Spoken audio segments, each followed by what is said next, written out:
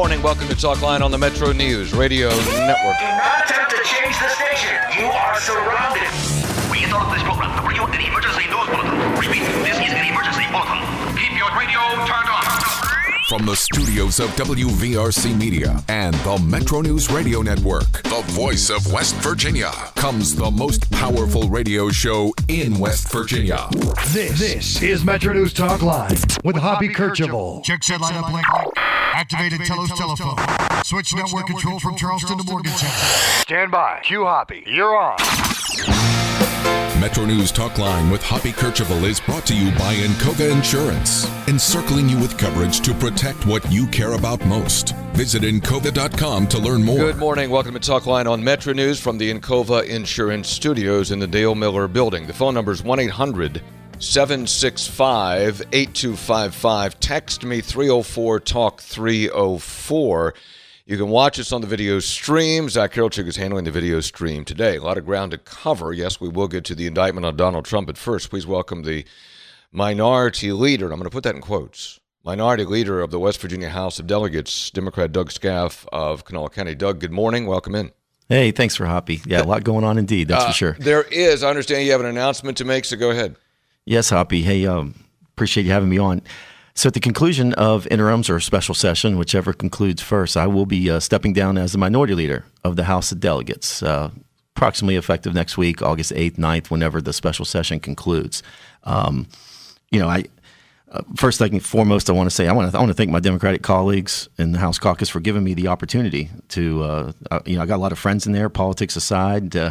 We travel together, we go to games together. It's just been a great time and a lot of good people on that side, And let me set the record straight. I wasn't asked to step down. I wasn't forced out. I just think it's time. I think it's time to step down as a new leader. I always try to do what's right and for my constituents and my conscience. Hey, Hoppy, back before last session, I even told my colleagues. I said, hey, if it ever came a time where I had a lot going on and take a step back, I would be the first to tell them. Both professionally and personal, it gives me a chance to focus on. We're continuing to buy more papers. We're continuing to grow on my business side of things and my personal life. I got 3 kids. They're always playing soccer. They're running around, coach them.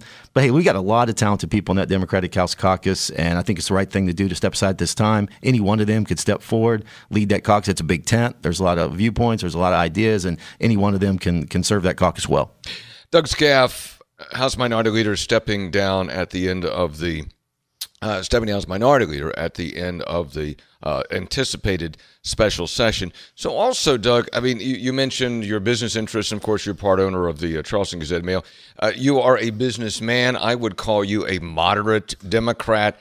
There aren't many House Democrats left, 11 or 12 or something like that. So do you feel like that you're in step with those members, or are you farther to the right than those members? Are you really, candidly, the best person to ideologically represent them anyway? Well, I felt to mention too, I had a great working relationship in that role. You get to work with Speaker Hanshaw, work with Republicans. I have a lot of great friends on the Republican side as well too. You're right. I've always been that conservative, mainstream, moderate delegate, regardless of what title I had, whether I was part of the 80-member Democratic caucus or the 10, 11-member caucus. It didn't matter. My values and things did not change.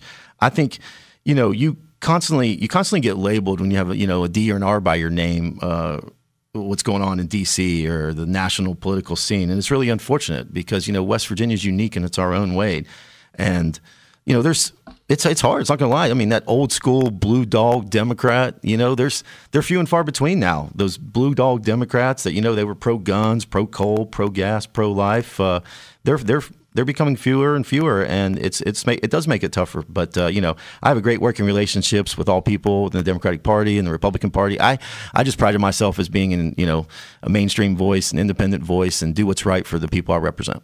Doug, you said in a release that is going out or just went out, you said you'll turn over the leadership role to Minority Leader Pro Tem Sean Hornbuckle, the Democratic delegate from Cabell County, following the interim session of the legislature. Then it would be up to the caucus at some point to decide who the minority leader would actually be. Do you think it should be Hornbuckle? Yeah, Hornbuckle, he's not only a great friend, he's a strong leader. He's a great representative of of the Democratic caucus. Like I said, we have there's a small amount of us, but every one of them is talented in their own right.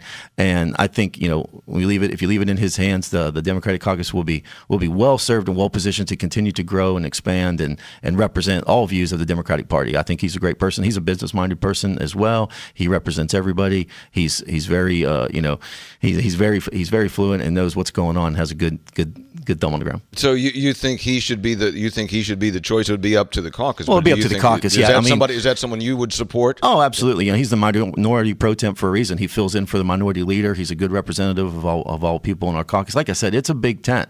And that role, it's a tough role. I've served it, and I prided myself in trying to bring people together, whether you're a Democrat or Republican, just bring them together, find common sense, common ground. And, yeah, it takes a lot. As minority leader, you travel around the state, and you talk to people, and you represent. The one fortunate thing I got to do with Roger Hanshaw as minority leader was travel around the country in a program called Choose West Virginia. And it was great to show bipartisan support to businesses that we're trying to attract here.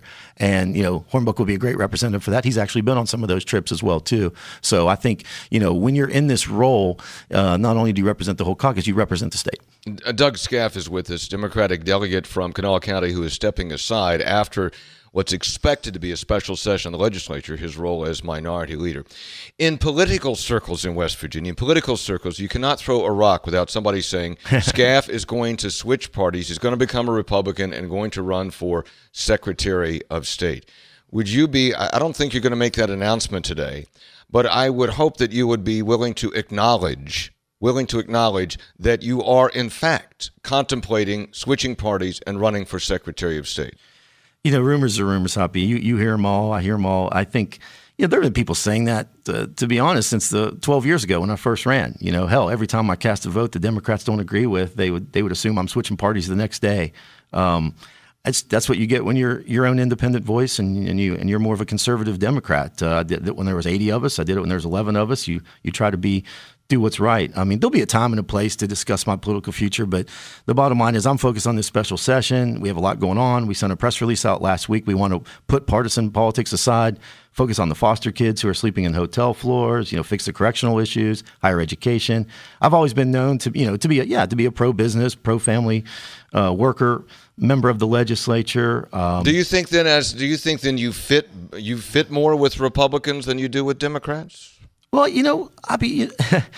I hate the fact that you have to label people. You put an R or D. Well, by the name, I understand. I'm not and that's a fair point about labeling. But look, in West Virginia, either you're a Democrat or Republican if you're in office. You could be. That's correct. Yeah. So I'm asking that philosophically, do you think you fit more with Republicans than Democrats? I always want to be associated with the political party that lines up obviously with my personal beliefs and one that I believe best represents the views of the people that I represent. Of course I've thought about it a lot in the past, and to be honest, everyone thinks about are you in line with the right group of people? But it's been a pleasure to be serving in the. You're not party. ruling it out. You're not ruling it out. I just it's just frustrating when the problem here is this. You get labeled. The West Virginians just want people to work together. Okay, they want people, good Democrats, good Republicans, come together, common sense solutions. And I'm in a grocery store. They don't come up to me and say, hey, Doug, you need to fix this car tax and don't punish people who want to pay their taxes early, their property tax on their cars early. And we're going to try to fix that during special session. They don't ask if I'm a Democrat or Republican before they ask me that. They just know I'm an elected official who can make things happen and bring people together. On that, then let's go to that. Then do you agree that there is a fix possible or probable during the special session for that, I think, was an unintended consequence having to do with the vehicle personal property tax on vehicles? Yeah, I think there's a fix. There has to be a fix there. Last thing you want to do is punish people for paying their taxes early. I just hope everybody knows about it and we get it right. It was an unintended consequence. We're just trying to give money back to the people of West Virginia. That was a way to do that and get rid of that property tax, that ownership tax on people. It's unnecessary. And I think it was unintended, but I think we can fix it. I hope that it's on the special session call. I assume it is. I know we need to get to work. There's a lot of things. We got to get our house in order, Hoppy. We got to put politics aside. Let's just do it. We have a surplus. Let's get things done. Let's make it right. Let's not punish people for paying their taxes early. And also on that, do you anticipate that, I don't know if you've been in these discussions as well, do you think there will be on the call and then from the legislature a fix for the staffing crisis that's ongoing in the correction system? Shoo, I sure hope so, Hoppy. We've been kicking that can down the road for a while. I think we have to. I mean, it has to be on this call. I mean, what better time right now? Let's focus on it. We can come together. We can throw that issue out there, and all of us can come together. That's one issue that we all agree with, regardless of what you're registered or what your party affiliation is. We have to fix our correctional facility. We have to fix our foster care crisis and higher education institutions. I hope that's on the call. I hope we talk about what the fix is. We've been cutting higher education, their budgets for years. We've been cutting. And I think we left it flat the last couple of years, but we've been cutting for a while, came up with a new mechanism. I mean, what do they expect? We got to do something. We got to help these students succeed. But in the corrections facilities, enough's talking. I hope that Jim Justice, President or Governor Jim Justice, puts it on the call and we focus on it. All right. Soon to be former House Minority Leader, Democratic delegate from Kanawha County, Doug Scaff. Doug, good to talk to you. Thanks for coming in the studio this morning. Hey, thanks, Hoppy. I really appreciate you. All right. Thanks, Doug. Take a break and be back when we come back. John Decker on the Trump indictment. Talkline continues after this. Are you tired of joint pain or muscle injuries holding you back? Trust the experts at CAMC Orthopedics and CAMC Orthopedic Trauma for personalized treatment options tailored to your needs. CAMC offers comprehensive orthopedic treatment for all types of pain and injuries. Our specialists provide tailored options from diagnosis to rehab, with state-of-the-art facilities for top-quality care. Visit camc.org/orthopedics to learn more.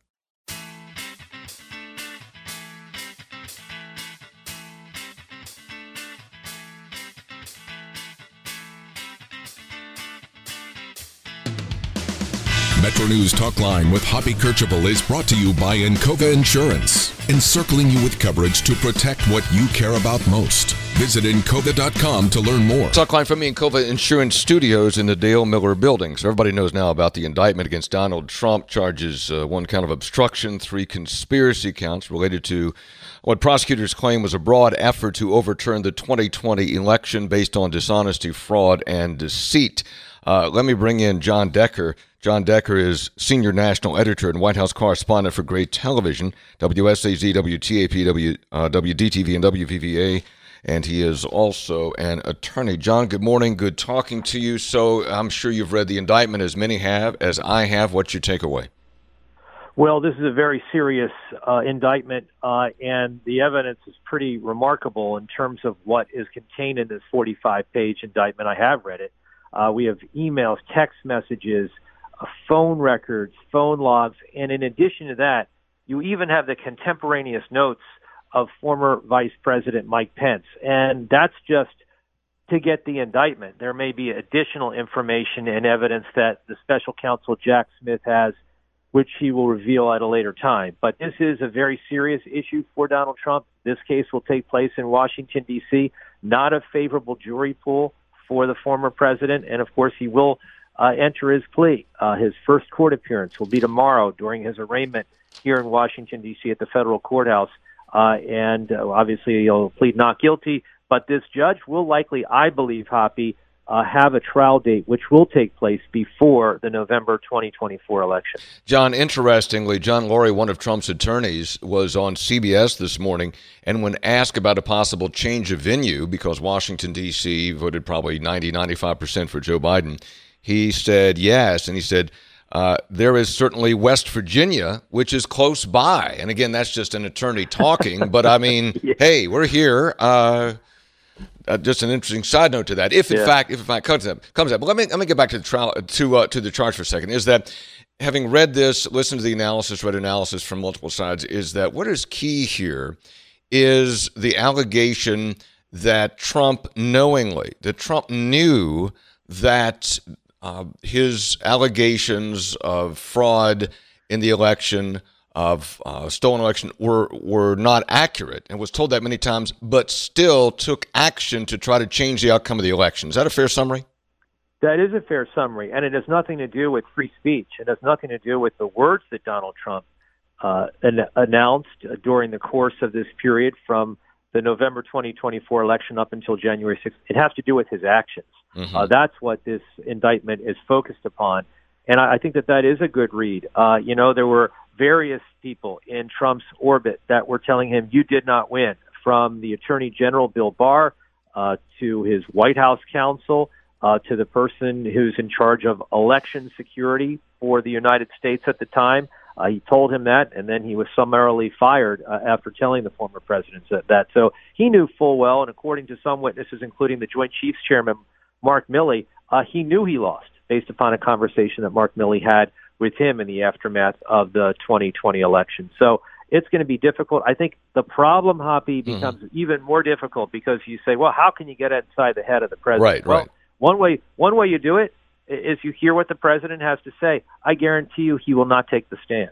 And that makes the job even more difficult for the lawyers representing him because they'll be fighting this like a prize fighter who has one hand tied behind his back, not being able to put their client on the witness stand. I do not think he will take the witness stand because he will have withering cross-examination that his lawyers will rightly not want to put their client through, and that makes that job of defending their client that much more difficult. John, would there be a legitimate defense, though, to say, but there were other attorneys. There were other attorneys that Eastman and Giuliani and Powell and others who advised Trump that, we think there is wrongdoing here, and we're going to go to Arizona and Georgia and Wisconsin and Detroit. We're going to go these places, and we're going to try to prove these allegations. So isn't that a reasonable defense?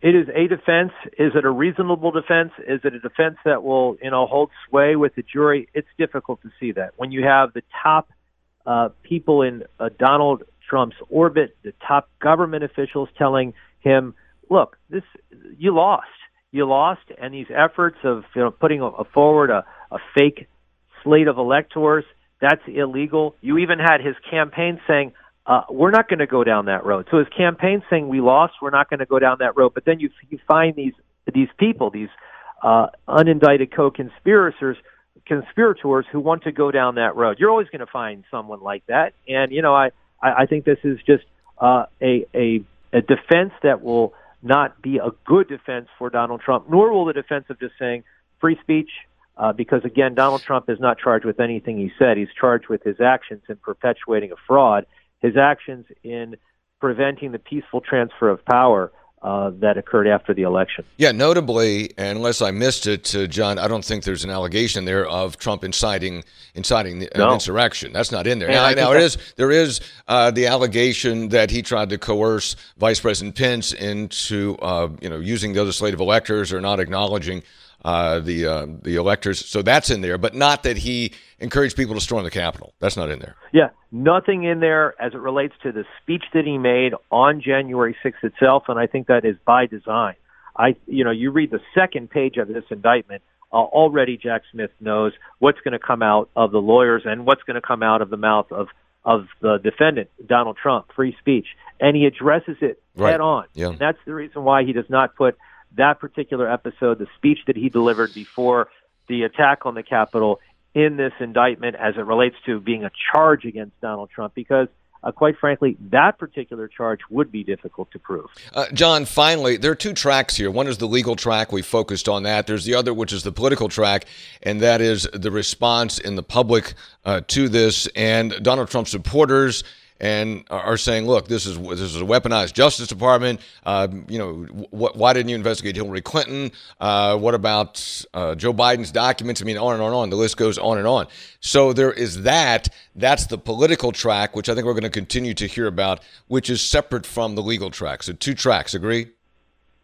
Oh, I agree. Whataboutism, they call it. I don't think that is going to be brought up in a courtroom because the judge won't allow it. The judge will not permit lawyers to talk about other instances that the Justice Department did not pursue a criminal case against any other individual. It will focus solely on Donald Trump and that alone. Now, they can make their arguments out in the public sphere. Donald Trump can say that in terms of interviews and at campaign rallies, and hopefully he'll show up on that debate stage in just a few weeks and make that argument. But you can't make that argument in a courtroom. And I think that there are individuals on his team that fail to comprehend this is a different battle that he's facing. Mm-hmm. This is not a battle against his fellow Republicans for the Republican nomination or a battle against Joe Biden to win the presidency. This is, you read the indictment, first page. It's remarkable to read this. United States of America versus Donald J. Trump. This is a battle that he has never faced before, and it's a daunting task that he has to win this case and to win the other criminal matters that he's also facing in 2024. John Decker, senior national editor and White House correspondent for Gray Television in West Virginia, WSAZ, WTAP, WDTV, and WVVA. He's also an attorney. Hey, John, great insights. Appreciate you coming on. Thank you, Hoppy. Have a great day. Talk to you real soon. Thank Bye-bye. you. You too. Thank you. Text 304-TALK-304. Hoppy, if you can't see that these indictments are nothing more than political hit jobs, then you have simply let your hatred of Trump impair your ability to think rationally, which is a shame because you used to do well on pretty much every other subject, says the texter. Hoppy, read page 45 of the indictment. Without a shred of election fraud evidence, Trump conspired to stay in office. May he languish in prison for decades, says the texter. Text 304-TALK-304. Okay, take a break and be back. There's more to come here on Talkline. And when we come back on Talkline, we'll be joined by West Virginia Republican Party Chair Elgin McCardle. Elgin has her take on this indictment against Donald Trump and its impact when Talkline continues on Metro News, the voice of West Virginia. It's 10:30. Let's get a news update. Check in with the Metro News Radio Network. Find out what's happening statewide this hour, all across the great state of West Virginia.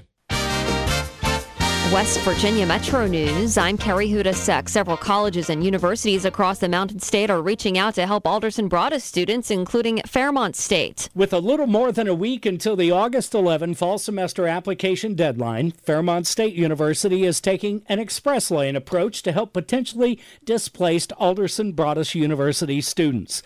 Vice President of Enrollment and Student Life, Alicia Kalka, urges students to start the process. We do have, again, an amazing support staff here at the university within our student services that will be here to help those students every step of the way. Application fees have been waived. I'm Mike Knowlting for WVMetroNews.com. West Virginia American Water Company spokesperson Megan Hanna says they'll officially be stepping in to help the Armstrong Public Service District in Fayette County get back on track after the State Public Service Commission deemed the district inadequate. This is really just an interim agreement for us to step in and provide assistance to the PSC as they work to get back to a more sustainable operation and maintenance for their customers. Residents have complained to the PSC about potentially poor and contaminated water.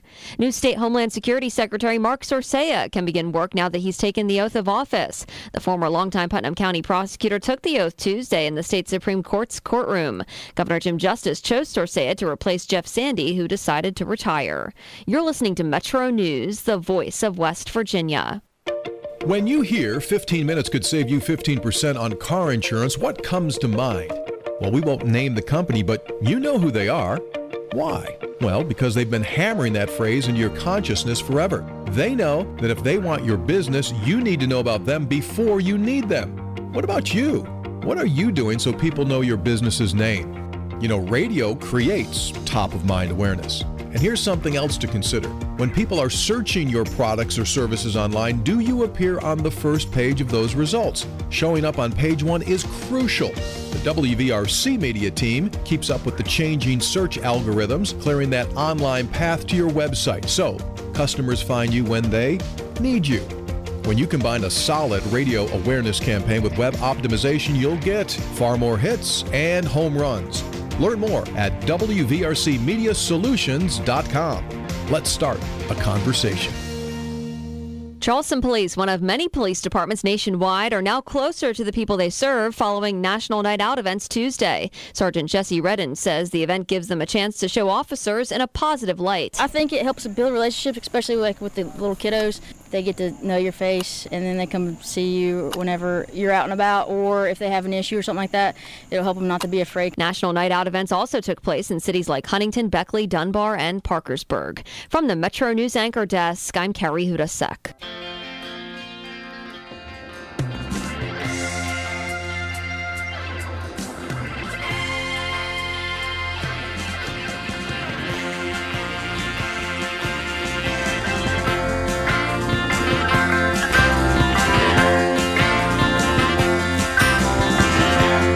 Talkline from the Encova Insurance Studios. Jackpots in the millions here in West Virginia. Who doesn't want to be a millionaire? Get into Powerball drawings Mondays, Wednesdays, and Saturdays, and the Mega Millions drawings Tuesdays and Fridays. Will you be the next big winner? Play today. The Powerball jackpot is $95 million. The Mega Millions jackpot, $1.25 billion. $1.25 billion. In 12 minutes, I'll do open phones and open texts. Phone number 1-800-765-8255 or text me 304-TALK-304 on whatever you want to talk about, but I think the Trump indictment is certainly front and center. Speaking of which, let me bring in West Virginia Republican Party Chair Elgin McArdle. Elgin, good morning. Good to talk to you. How are you? Great. How are you? I'm well, thank you. What is your take on the indictment of Donald Trump? Well, that's a loaded question, but, good morning, Hoppy, and thanks for having me on the show. Of course. Mm-hmm. I think West Virginians and American people see right through what's happening. I'll let the White House, the Congress and the House continue to pursue the truth regarding the Biden family corruption, but I think it's becoming clear that the president is in danger of impeachment for his involvement in soliciting and accepting money from foreign countries. We'll have to let that play out, but simultaneously, his DOJ is targeting his chief political opponent, that being Donald Trump, again, just one day after the damning news about Hunter. And on the same day, the New York Times puts out its poll showing Trump's victory in 2024. Hoppy, I used to be an assistant federal prosecutor, and I know how this is supposed to work. And this really isn't the way it's supposed to work. Biden's cronies haven't found a crime and assigned it to a person as it should be done. They have assigned a person and trying to find a crime. Each indictment is trying to fit a square peg into a round hole.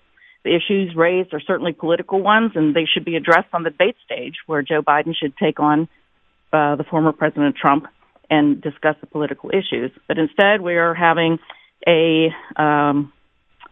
basically a political assassination attempt, and it's dangerous for our country.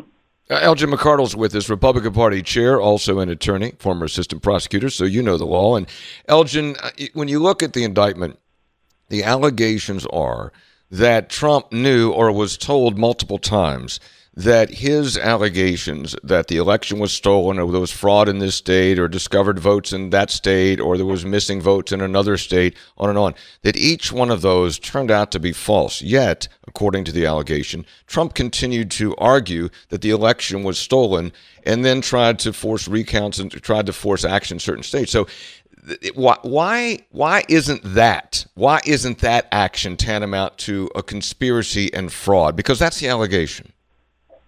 Well, number one, in order to have a conspiracy, you have to have an agreement between two or more individuals to commit a crime. Mm-hmm. And that crime in this particular case is free speech, and it's Donald Trump's belief on January 6th that is crucial and pinpoint to the entire case. At the time that the January 6th incident occurred, the election results had not been certified. So the certification of those results are the actual declaration of the win. In the meantime, just because somebody says something to you doesn't mean that you necessarily believe it. And they've got a high burden to show that Trump knew that what he was being told was actually false. What was happening, and I think what can be shown, is that Democrat governors and secretaries of states had changed the law without the consent of the legislatures. And that was all in violation of the United States Constitution.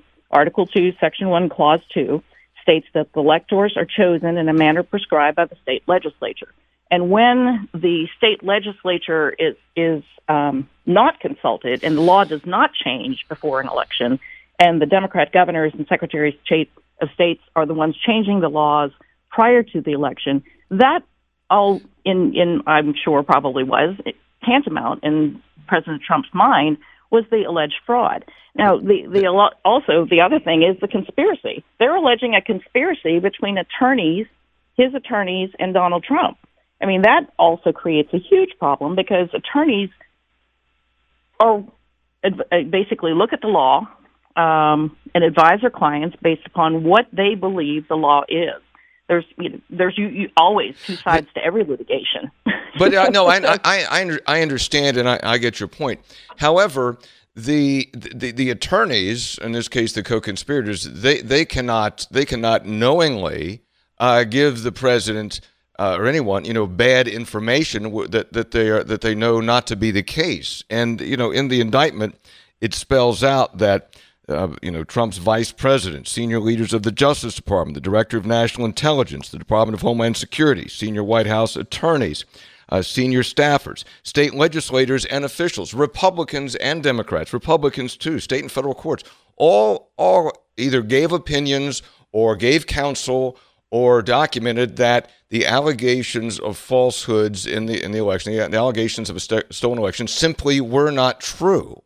So there seems to be overwhelming evidence that the president had to know, and these attorneys like Rudy Giuliani and Sidney Powell had to know that the allegations were false. No, I don't think that one necessarily goes to the other. Okay. I'm going to pull on examples. Russia collusion. COVID didn't come from a lab.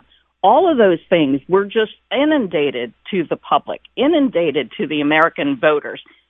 They ended up not being true.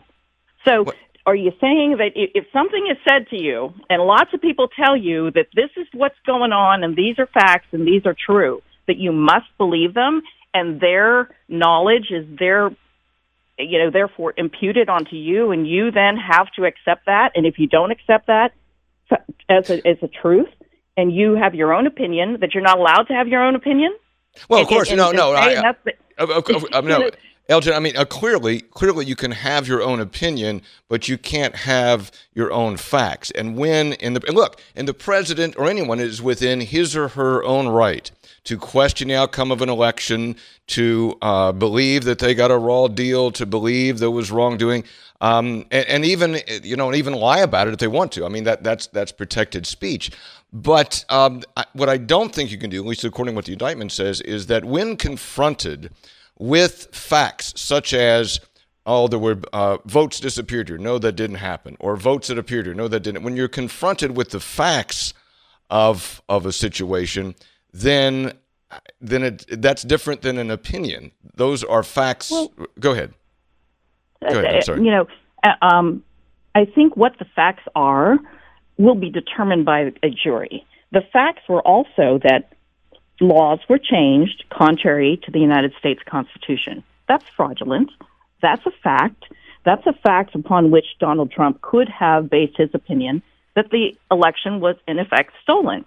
Those are facts as Donald Trump, in his mind, his mens rea, which is what's going to need to be proven. Interestingly enough, in order to prove their case, they're going to have to allow Donald Trump to subpoena witnesses. They're going to have to allow Donald Trump to put on his evidence on what, in fact, he believed was fraudulent. And all of those cases that were dismissed out for lack of standing, he now has standing. So he's going to be able to put on the evidence of why he believed that it had been stolen. Mm-hmm. He's going to get his day in court and be able to show that these are the facts upon which I relied, and then the government's going to have to prove that those facts are wrong. And I don't think that the government can even begin to prove that certain states changed their laws contrary to what the state legislature had done. Let me ask you this. Elgin McCardle's with the State Republican Party chair. Let me turn to politics. We've had a good discussion about the law. Let me turn to politics. Does this indictment, in your opinion, have any impact on Trump's standing with voters in West Virginia or in the country? No. I think it just cements his support, because it's a sad day when we as the United States have an election system that has always been looked at to be fair.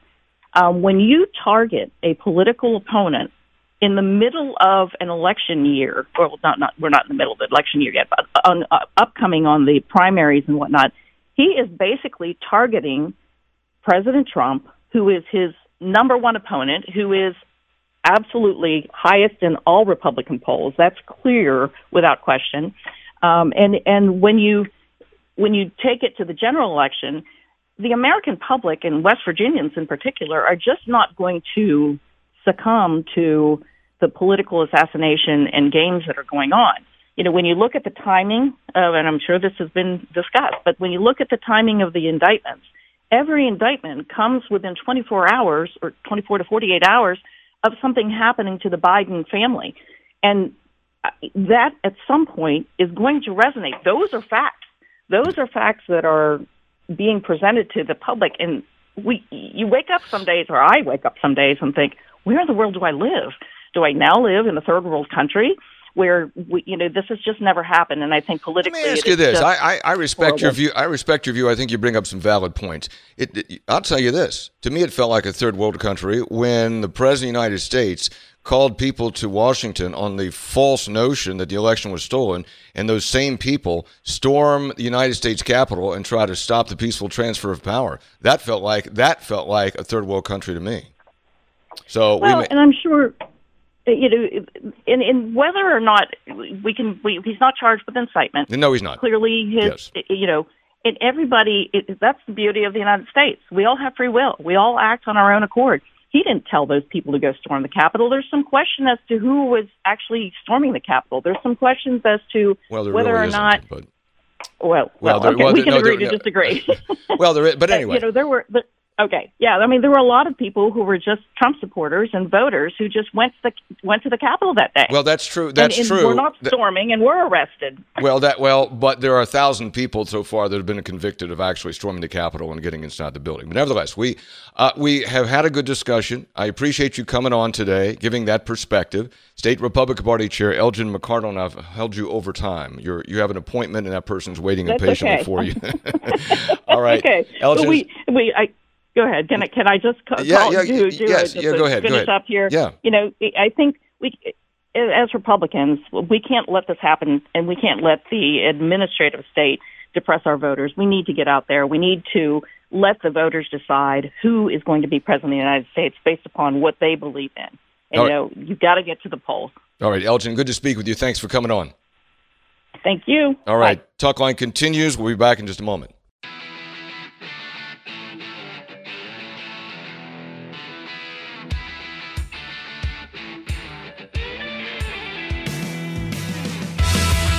Metro News Talkline with Hoppy Kercheval is brought to you by Encova Insurance, encircling you with coverage to protect what you care about most. Visit Encova.com to learn more. Talkline from Encova Insurance Studios. WVU Medicine Dermatology offers comprehensive services for adults and children. Board-certified dermatologists treat a variety of skin conditions from acne to complicated skin cancers. Self-schedule an evaluation online at mywvuchart.com. mywvuchart.com or call 855-WVU-CARE. Pete in Huntington. Hi, Pete. Welcome in. What do you have for us, Pete? Your turn. Good morning. Morning. I believe Elgin McCardle's not telling the whole truth about this. She kept saying the Democrats changed all these laws without the legislatures. As I remember it right, Governor DeWine in Ohio did the same exact thing. He delayed the primary election and made absentee ballots available by mail. And that was the emergency powers of a governor when you got an emergency situation over to make elections happen. If we had a regional-wide flood and people weren't able to go vote, it would have been right and proper for them to take measures to make the election happen properly without the legislature having to come and convene and write a formal law to do it. But West Virginia changed the primary. West Virginia moved its primary, too. Right, exactly. West Virginia, Ohio did, and a bunch of other states did. And that was the result. I mean, a lot of people were afraid to leave their front door, much less go to vote. Mm-hmm. And I wouldn't have voted. And I'm a historic voter. I've never missed a single election since I was eligible to first vote, and that changed between my 18th birthday and 21st birthday. What do you make of this indictment? What do you make of this indictment? I think there's problems with both of them, and I agree with you that both the Democrats and the Republicans need new candidates, but they need each other. Biden needs Trump on the final ballot, the general election, and Trump needs Biden on the general election for either one of them to have a chance of getting elected. Yeah. I don't think. I think if there's a reasonable candidate on either side, that neither one of them would have a chance of winning. Pete, thanks for the call. You can weigh in at 1-800-765-8255. Text me 304-TALK, 304-TEXT. Hoppy, I read the 45-page indictment this morning, very well written, and the facts strongly support the criminal charges. They all come from Republicans and Trump supporters. Bottom line is that Trump would not accept the fact that he lost the election, knowingly lied about the election fraud, and conspired with several others to try to upset the unlawful election of Joe Biden and to undermine the peaceful transfer of power, which is a fundamental principle of our democracy. I hope this case moves quickly to trial so that Trump can be held accountable by a jury of his peers. And a jury of his peers is going to come up because if this is held in D.C., it's going to be hard to find his political peers. Hoppy, the co-owner of the most liberal paper in West Virginia, possibly switching to the Republican Party. Ned Chilton is spinning in his grave. Hoppy, the set of charges set a dangerous precedent. Attorney and professor at George Washington University Law School, Jonathan Turley, who described Trump's previous indictment related to classified documents as strong, tweeted that special counsel Jack Smith had just issued the first criminal indictment of alleged disinformation. An attorney and Harvard law professor Alan Dershowitz agrees. Yeah, and I'm not a lawyer, I've just been following it like you have, but the criticism is that Trump, was Trump lying? Was Trump putting out disinformation? And is that criminal? Is it criminal to put out disinformation? No. Is it criminal to lie? No. Is it criminal to know that you lost the election but still say you won the election? No. None of that is criminal. None of that is criminal. And that's one of the arguments that is being made and is going to be made on behalf of Trump. That, look, you have very, very broad First Amendment protections. But Jack Smith acknowledges that. Page 1 of the indictment acknowledges that. What Smith is trying to show is that Trump, to establish that Trump knew that what he was saying about the election was false, but that he used that to try to change the outcome, to commit fraud, a conspiracy to commit fraud, to use that to try to change the outcome in Georgia or Wisconsin or the vote totals in Detroit or Arizona, or to get the vice president of the United States to not acknowledge the electors from those states and to choose other electors. So that's what he's trying to get to, that the falsities were used to try to commit fraud to change the outcome of the election. That's a very, very serious charge and different from just lying about the election outcome. Talkline continues. We'll be right back.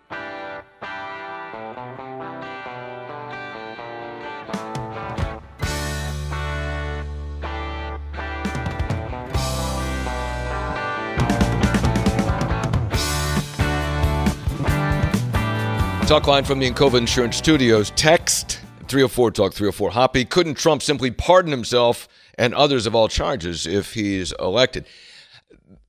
I am not a constitutional attorney. My understanding is that the Constitution, while giving the president broad pardon powers, does not speak specifically to that.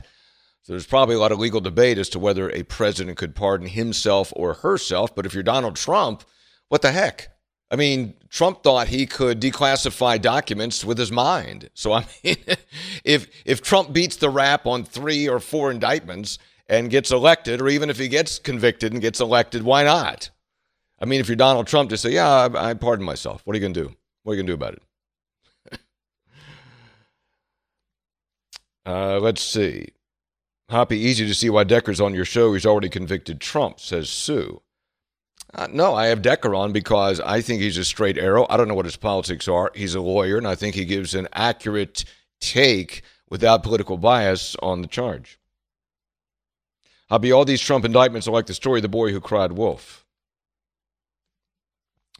Text, would you expect anything else other than a defense of Donald Trump from the Republican Party chair? Donald Trump is a liar and a cheat.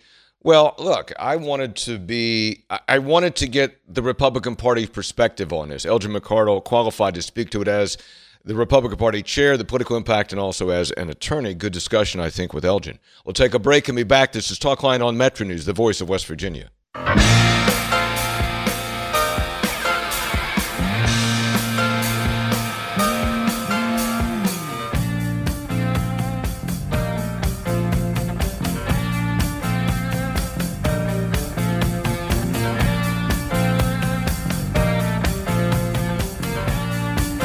Welcome back. Hour number 2 of Talkline on the Metro News Radio Network all across the great state of West Virginia. Coming up later this half hour, John Elmore former Marshall player, former Marshall standout, and a key member of Heard That. They're in the Final Four of the TBT. But right now, please welcome Danny Jones, former Charleston mayor, former radio talk show host, former barbecue extraordinaire, sheriff, former sheriff, former member of the House of Delegates, former. Wasn't always old and fat.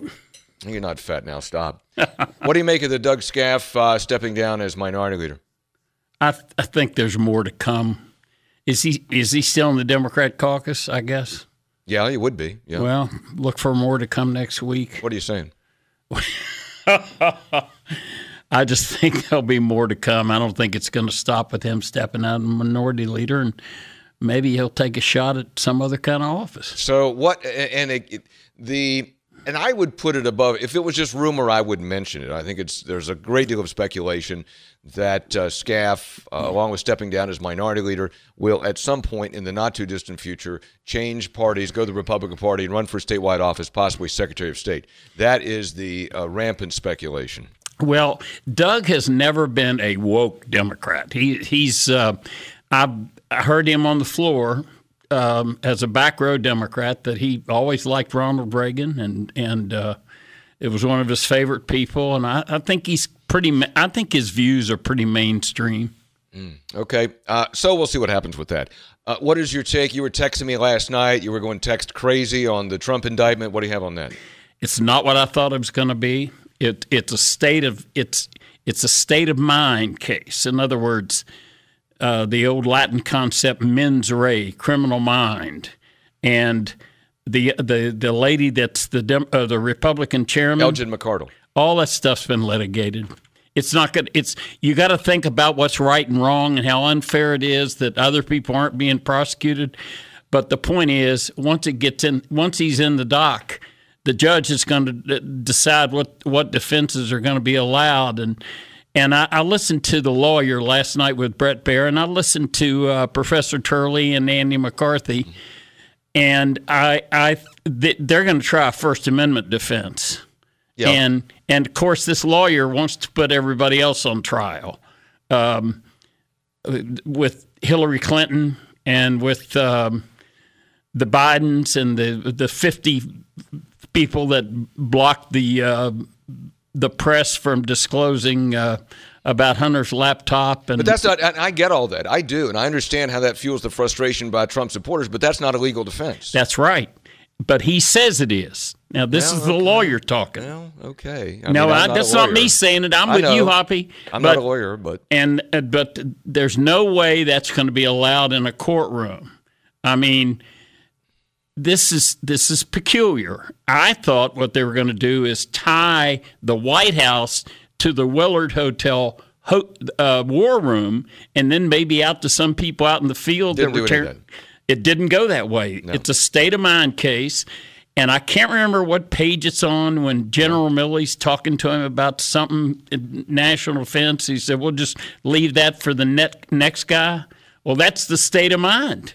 And that's one of the proofs they'll have, or they'll put forward that Trump knew he lost the election. Well, there are some. I got the indictment in front of me. I don't know where that is, but there are several instances where, according to the indictment, that there are individuals you would expect to testify that Trump knew he had lost the election, right? Which is key. And then a lot of evidence of how Trump and his, Rudy Giuliani and Sidney Powell, Eastman, and others were working to, even though they at points knew it was false, working to change the outcomes in key states.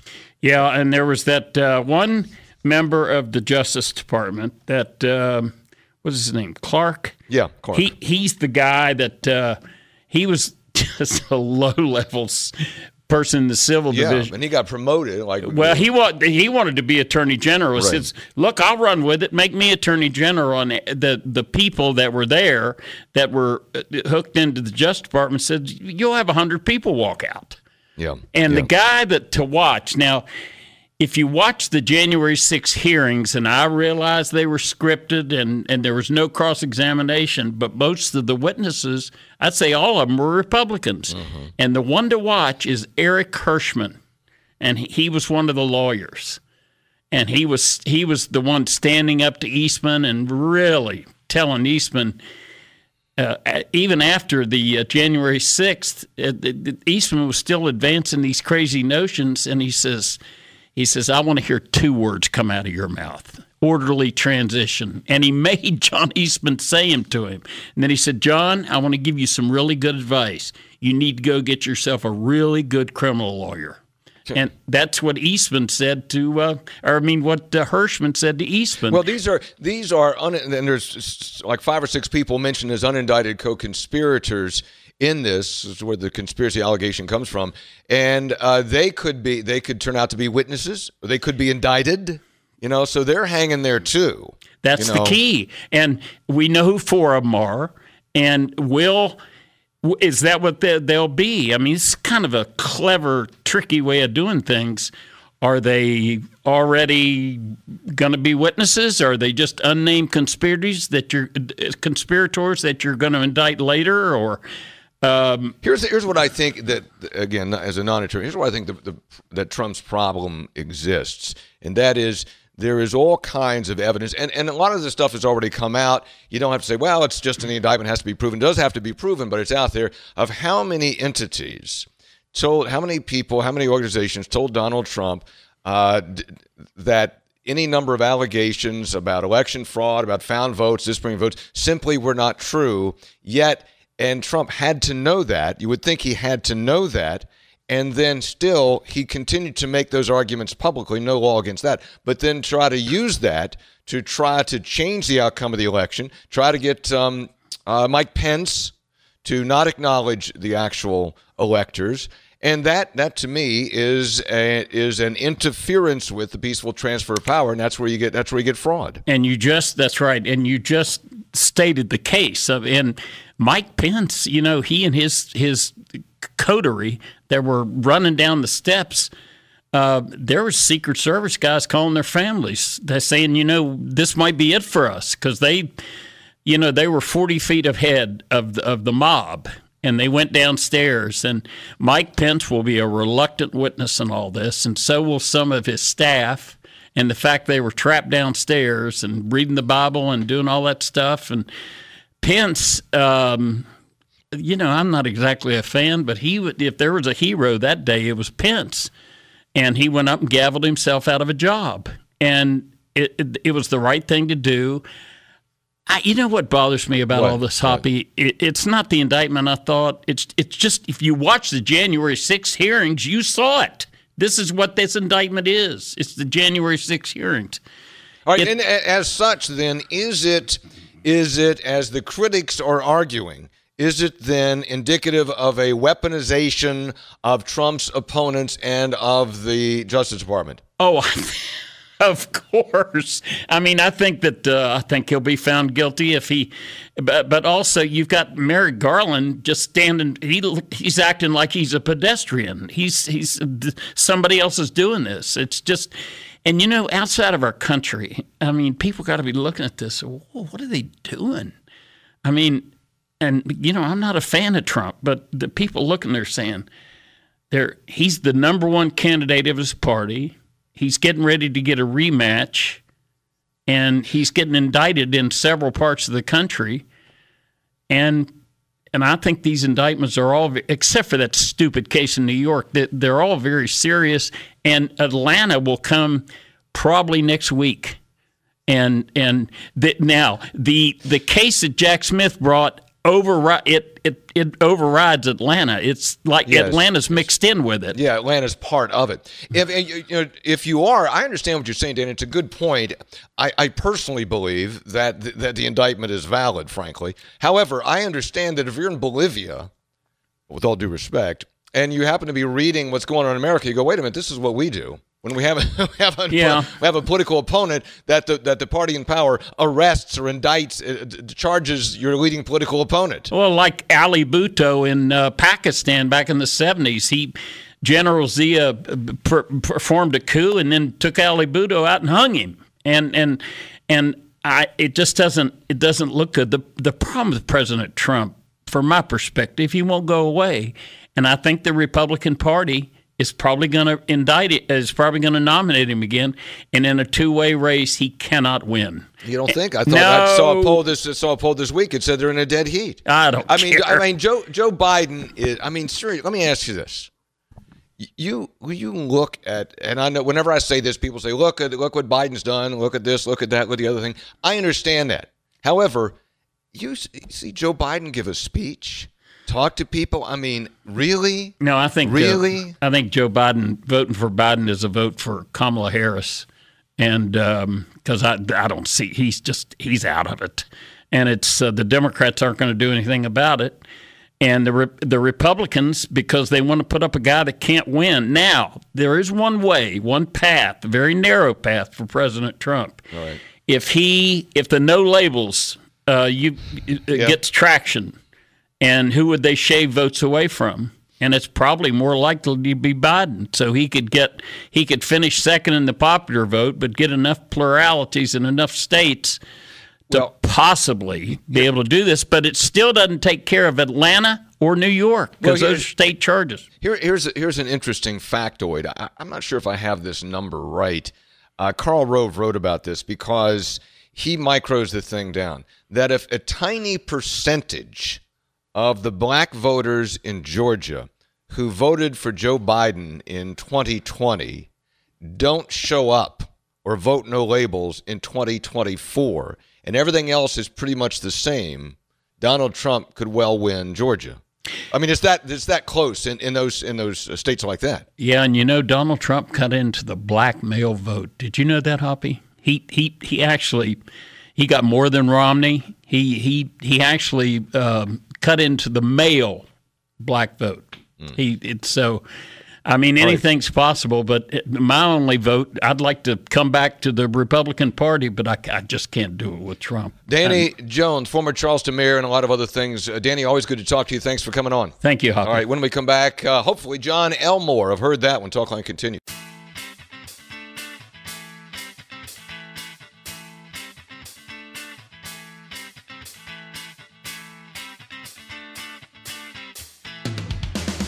Metro News Talkline with Hoppy Kercheval is brought to you by Encova Insurance, encircling you with coverage to protect what you care about most. Visit Encova.com to learn more. The basketball tournament, TBT, is down to the Final Four in Philadelphia. One of the Final Four is Heard That, the Marshall-based team. They have players from other places as well. One of the key players on Heard That is John Elmore, the Marshall grad. He joins us on Metro News Talkline. John, good morning. Great run so far. Great run. How's it feeling?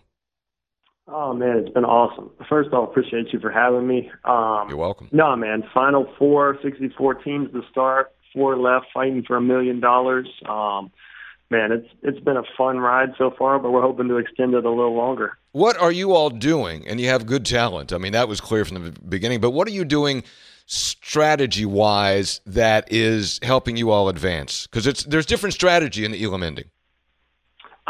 Great question. I think part of it is just the team's overall selflessness. We have 12 players, and I'll tell you this: all 12 want to play, and all 12 want to play the whole game. But the guys that aren't playing as much, or the guys that aren't scoring as much, are just as happy as the guy who's scoring 20 or the guy who's not playing at all. So I think everybody pulling against the rope, tug of war style together, just being a tight knit group has kind of been our key factor. And then the other factor is guys are playing hard, competing. There's $1 million on the line. We're not leaving anything out there. So it's been fun to see this group mold together. What do you know, John, about these other teams? And particularly, I think you have Team Heartfire tonight. What do you know about them?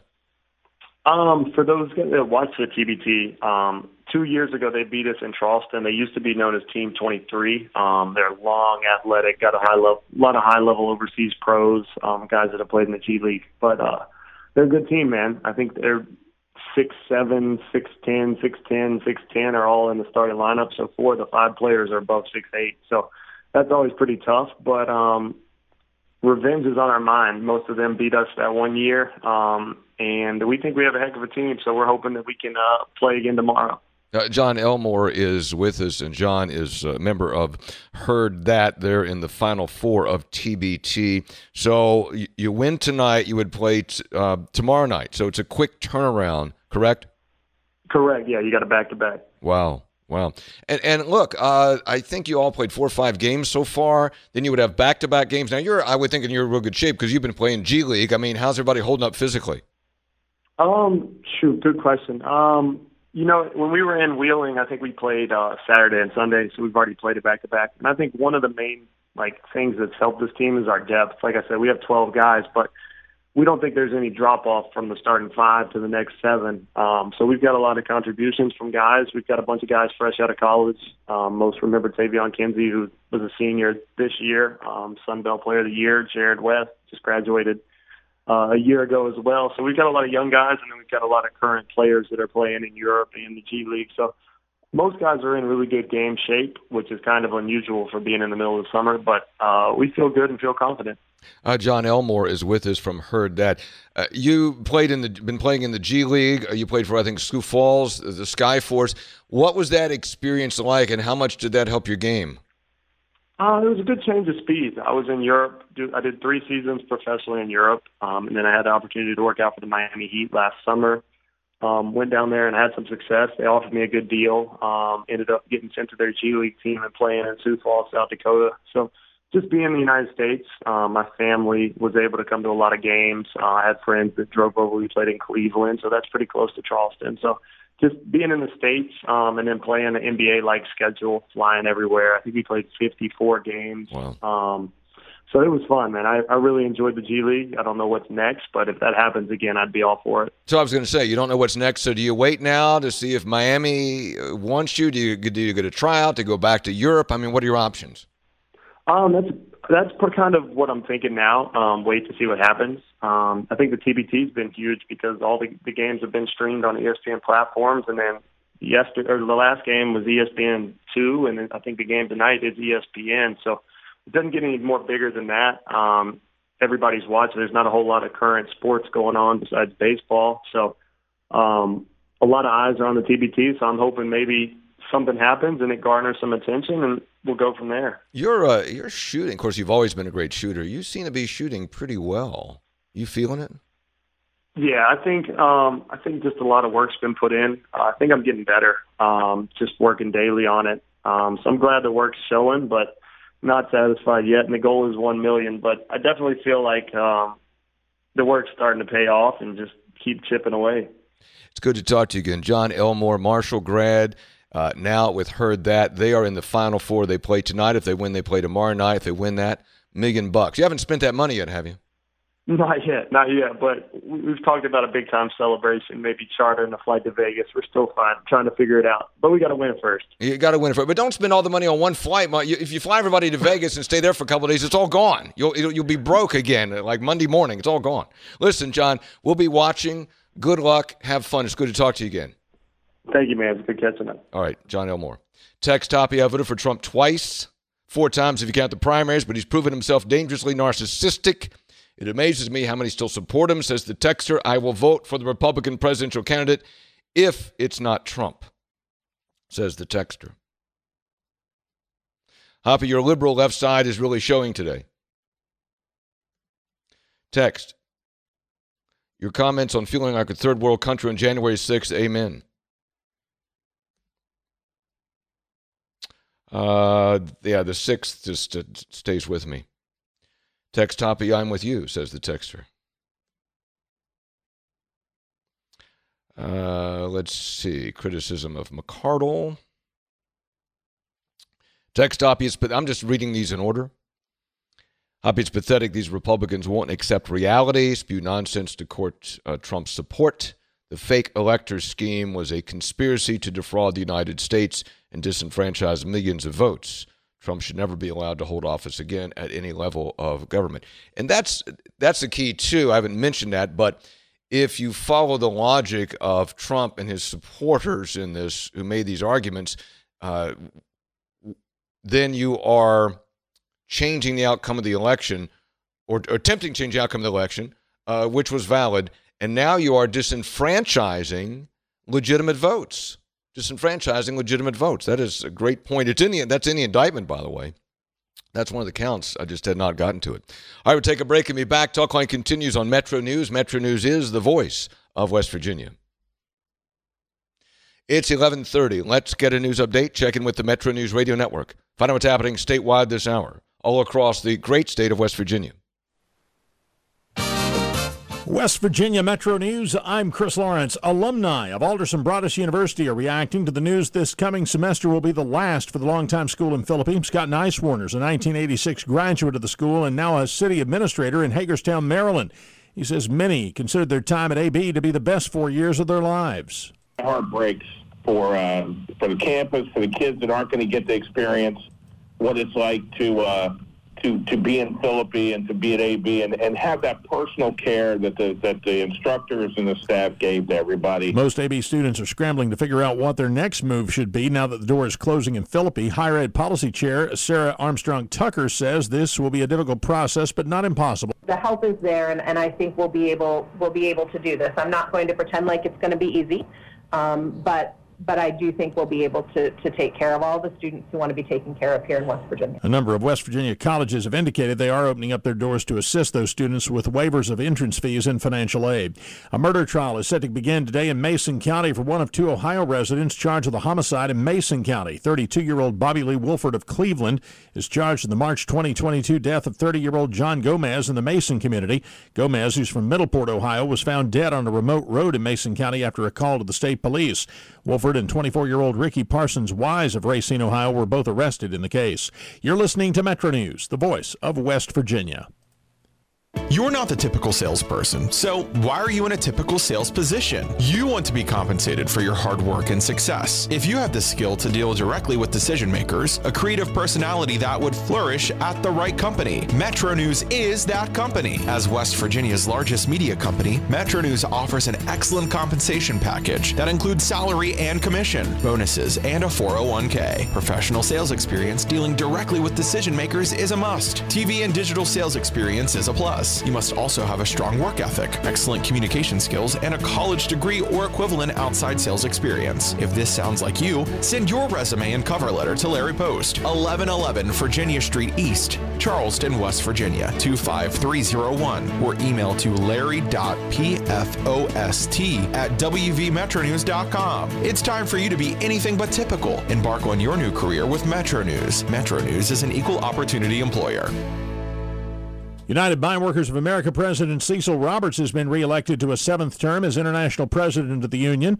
Roberts selected by acclamation, along with his running mate Brian Sanson, who's selected for his first full term as the international secretary-treasurer. Roberts was first elected president of the union in 1995, and only legendary President John L. Lewis has a longer tenure as head of the United Mine Workers. From the Metro News Anchor Desk, I'm Chris Lawrence.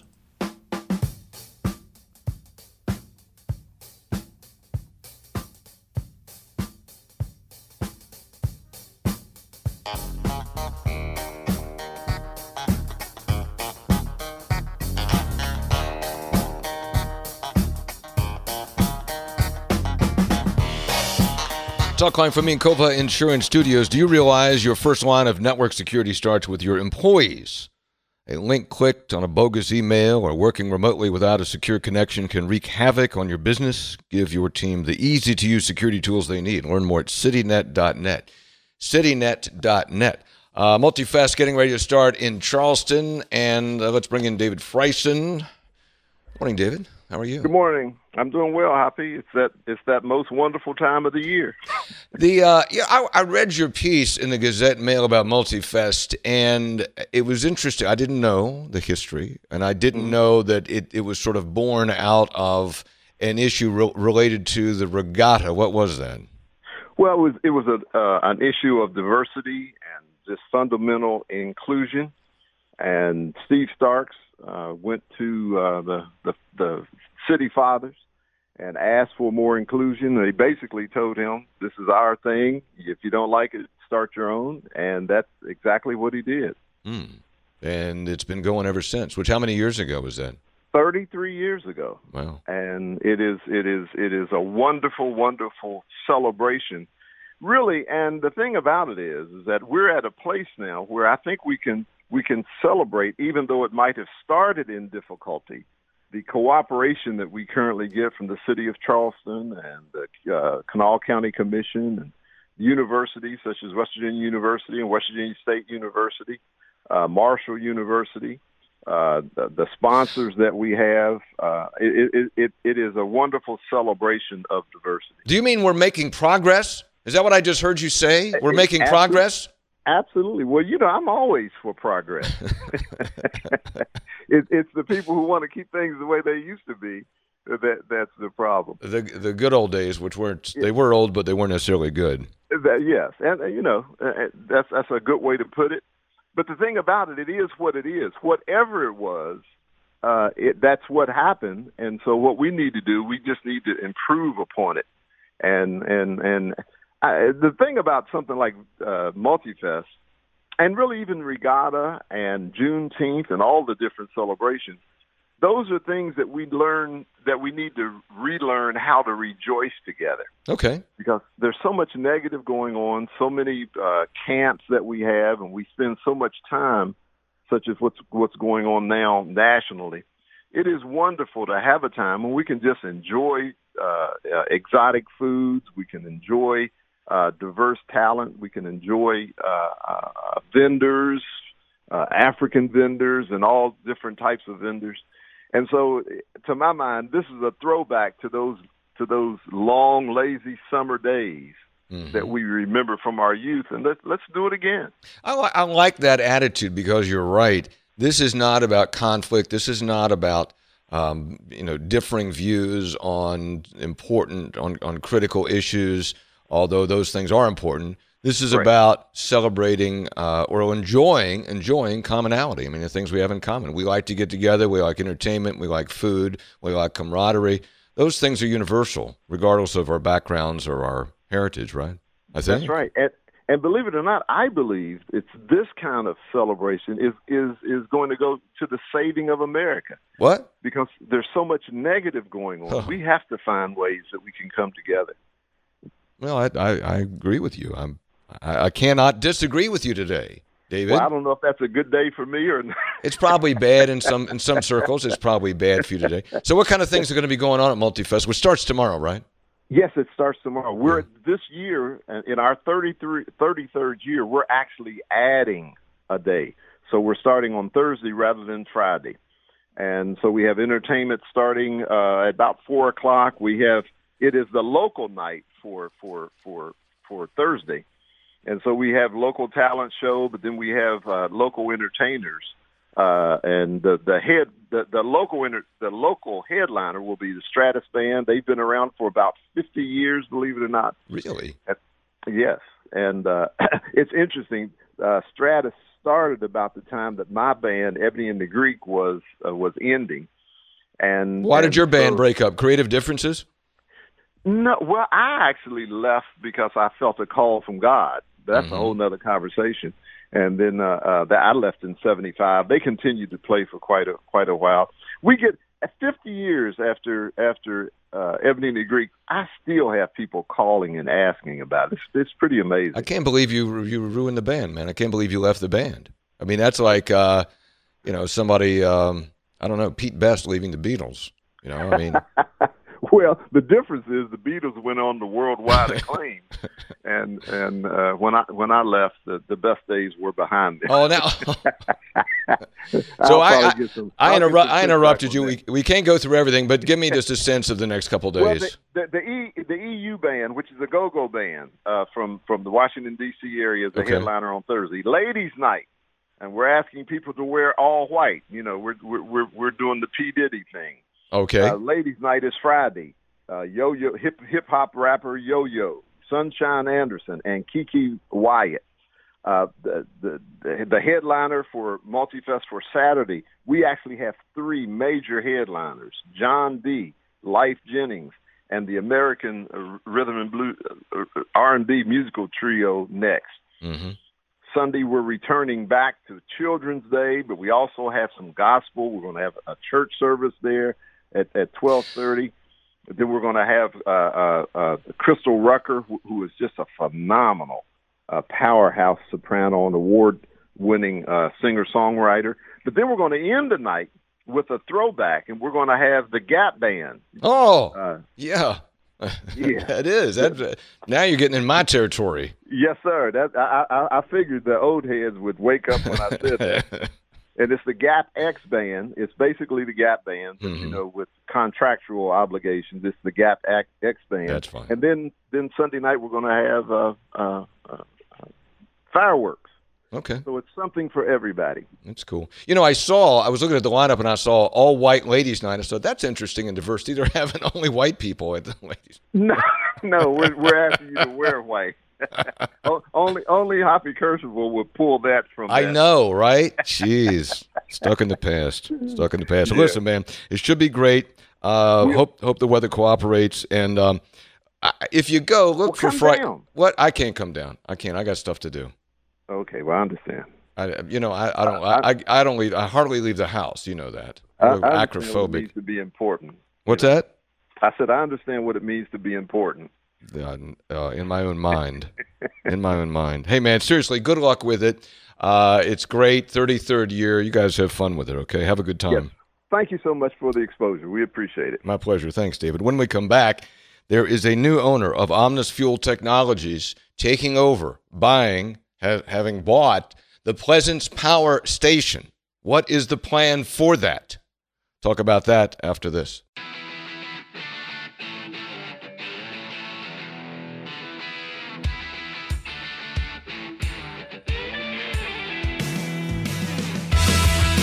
Metro News Talkline with Hoppy Kercheval is brought to you by Encova Insurance, encircling you with coverage to protect what you care about most. Visit Encova.com to learn more. Talkline from the Encova Insurance Studios. We've talked a lot about the future and fate of the Pleasance Power Station. That is a coal-fired power plant along the Ohio River, and it was targeted for closure by the previous owner. It looked like it was going to close. But a company called Omnis Fuel Technologies has come in and has bought the plant and is going to, it hasn't been mothballed, it's been kind of shut down for a while, but they're going to restart it and eventually convert it to hydrogen. But let's find out more about that from Rich Hume. Rich Hume is president of Omnis Fuel Technologies, a new owner, and he joins us on Metro News Talkline. Rich, good morning. How are you? Good morning, Hoppy. Thank you for coming on. I appreciate it. What's your company's interest in this plant? Well, we have purchased the plant, just closed on the acquisition yesterday, and we have been excited about the opportunity to bring a new technology in converting coal to hydrogen and then using that hydrogen as the fuel source for the plant, and that's our plan here. Rich, is that a scalable technology? Is that established, or do you all have to figure some of this out as you go along? We have done a lot of R&D on this, and we have commercial demonstration prototypes that have been in place for years. But this will be our first full-scale plant. Obviously, we'll be learning a lot as we go through it, but our expectation is that it is scalable, and we intend to be successful here with this first plant and then move forward with other coal-fired plants. Rich Hume is with us, president of Omnis Fuel Technologies, who've just bought the Pleasance Power Station. Rich, it's a big country. I think you guys are California-based, but correct me if I'm wrong. I mean, I think you could have looked at a lot of places, maybe even started from scratch. So why this facility way over here? Yeah, that's a good question, Hoppy. You're right. There are lots of options. There are over 200 coal-fired power plants in the country, and we've looked at many of them. And there was high interest from others. But I'll tell you, a few of the things that drew us to this particular plant, first of all, it starts with Governor Justice, who has been so supportive of this activity and the development of the industry, further development, and then the local community here with the Pleasance County. We've been very influenced by the Pleasance County Commissioner Jay Powell, who has encouraged us and been a real advocate and a facilitator of the process. The community has welcomed us here, and the plant itself, the history of the plant, has been very welcoming and open and encouraging to us. And so the whole combination really just made this plant the best choice for us. Well, I tell you, Rich, and obviously you know Jay Powell well now, the county commissioner, but we've talked to Jay many times. I mean, Jay's been working his butt off on this thing for a long, long time. I mean, he's devoted half of his life to this thing, I think. I think you're right. Yeah. So without getting too far down in the weeds, let's go back to the technology. How's this work exactly? Are you still going to buy coal and coal gets converted to hydrogen and then hydrogen is burned? I mean, how's it work? Yeah, I'm happy to talk about that. One of the things that we're most excited about here is that with the recent significant decline in the coal industry, in general, we are excited because coal will be the ultimate source of the fuel. We will convert the coal to hydrogen through a process that uses an ultra high temperature pyrolysis and converts the coal to hydrogen and graphite. The hydrogen portion that comes off will be piped directly into the power plant, which allows us to avoid the typical challenges with hydrogen of transportation and storage, which is very expensive. Yeah.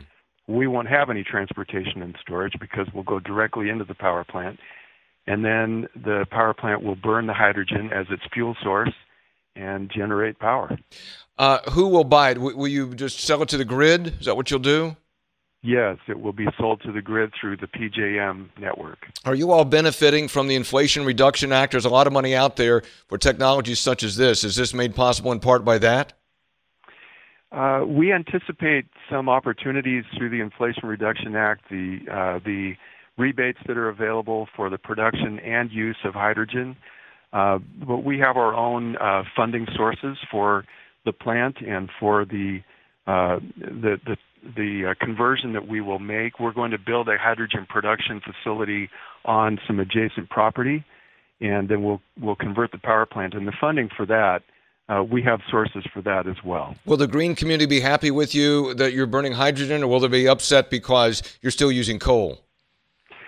Well, there might be some elements of the coal industry that are still negative to them, but in fact, the coal will be converted to hydrogen through a process that produces essentially no greenhouse gases.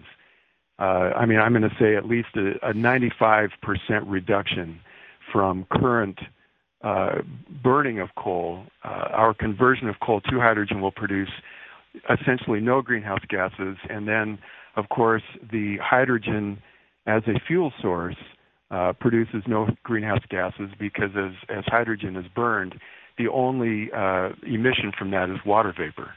Rich, so we think the environmental community is going to be very positive on that. Rich, finally, about 150 people work there now, and it's that plant, as you've learned, very important to that community. Will all those people continue to work there? Reduction in workforce, expansion of workforce? What do you see there? Well, that's one of the things that really drew us to this plant to begin with, is that the workforce, and the timing was interesting because they were looking at the plant closing. So when I first visited the plant, I learned firsthand about the workforce and met many of them, and they are all staying on. The entire workforce is staying on, and then as we expand into our hydrogen production facility next door, we will actually be able to expand on the workforce. And we don't yet know how many people we will employ there, but it will be the current workforce plus more. Okay, Rich Hume, president of Omnis Fuel Technologies, new owner of the Pleasants Power Station. Rich, congratulations. Good to have you on West Virginia. So it's good to have you here. Thank you very much, Hoppy. All right, you take good care. Appreciate it. Okay, so Pleasants Power Station, new owner, new technology. Hope for the best there. Are you ready to advance your career? Workforce West Virginia is here to help you take the next step toward more fulfilling employment. They have customized training programs where individuals can enhance their skills, their knowledge. You can align yourself with high-demand industries, but that's not all. Workforce West Virginia connects you with employers who value your expertise. We'll help you. Workforce West Virginia will help you showcase your talents and secure that dream career advancement opportunity. So if you're ready to start advancing your career, start with Workforce West Virginia. Visit workforcewv.org to learn more. This outreach campaign is 100% financed by federal funds.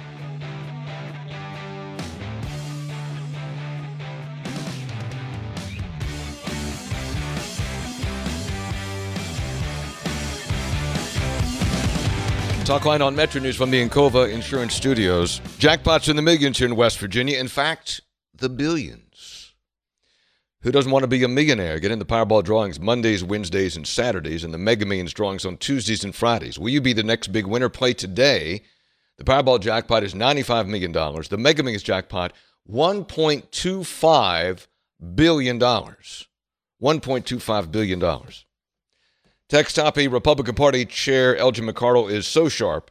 Great point that Trump now can make arguments he could not make in 2020, says the texter.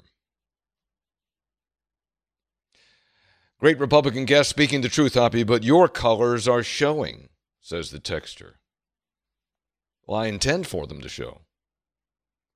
Text Hoppy, I'm surprised that Trump cult members are able to breathe with how far they have their heads shoved up Trump's you-know-what. They must really like digesting hamburger, whatever. Hoppy, you don't see the two-tier justice system we have. There's tier one for Trump and Trump supporters, and they say tier one, I think another tier for Democrats.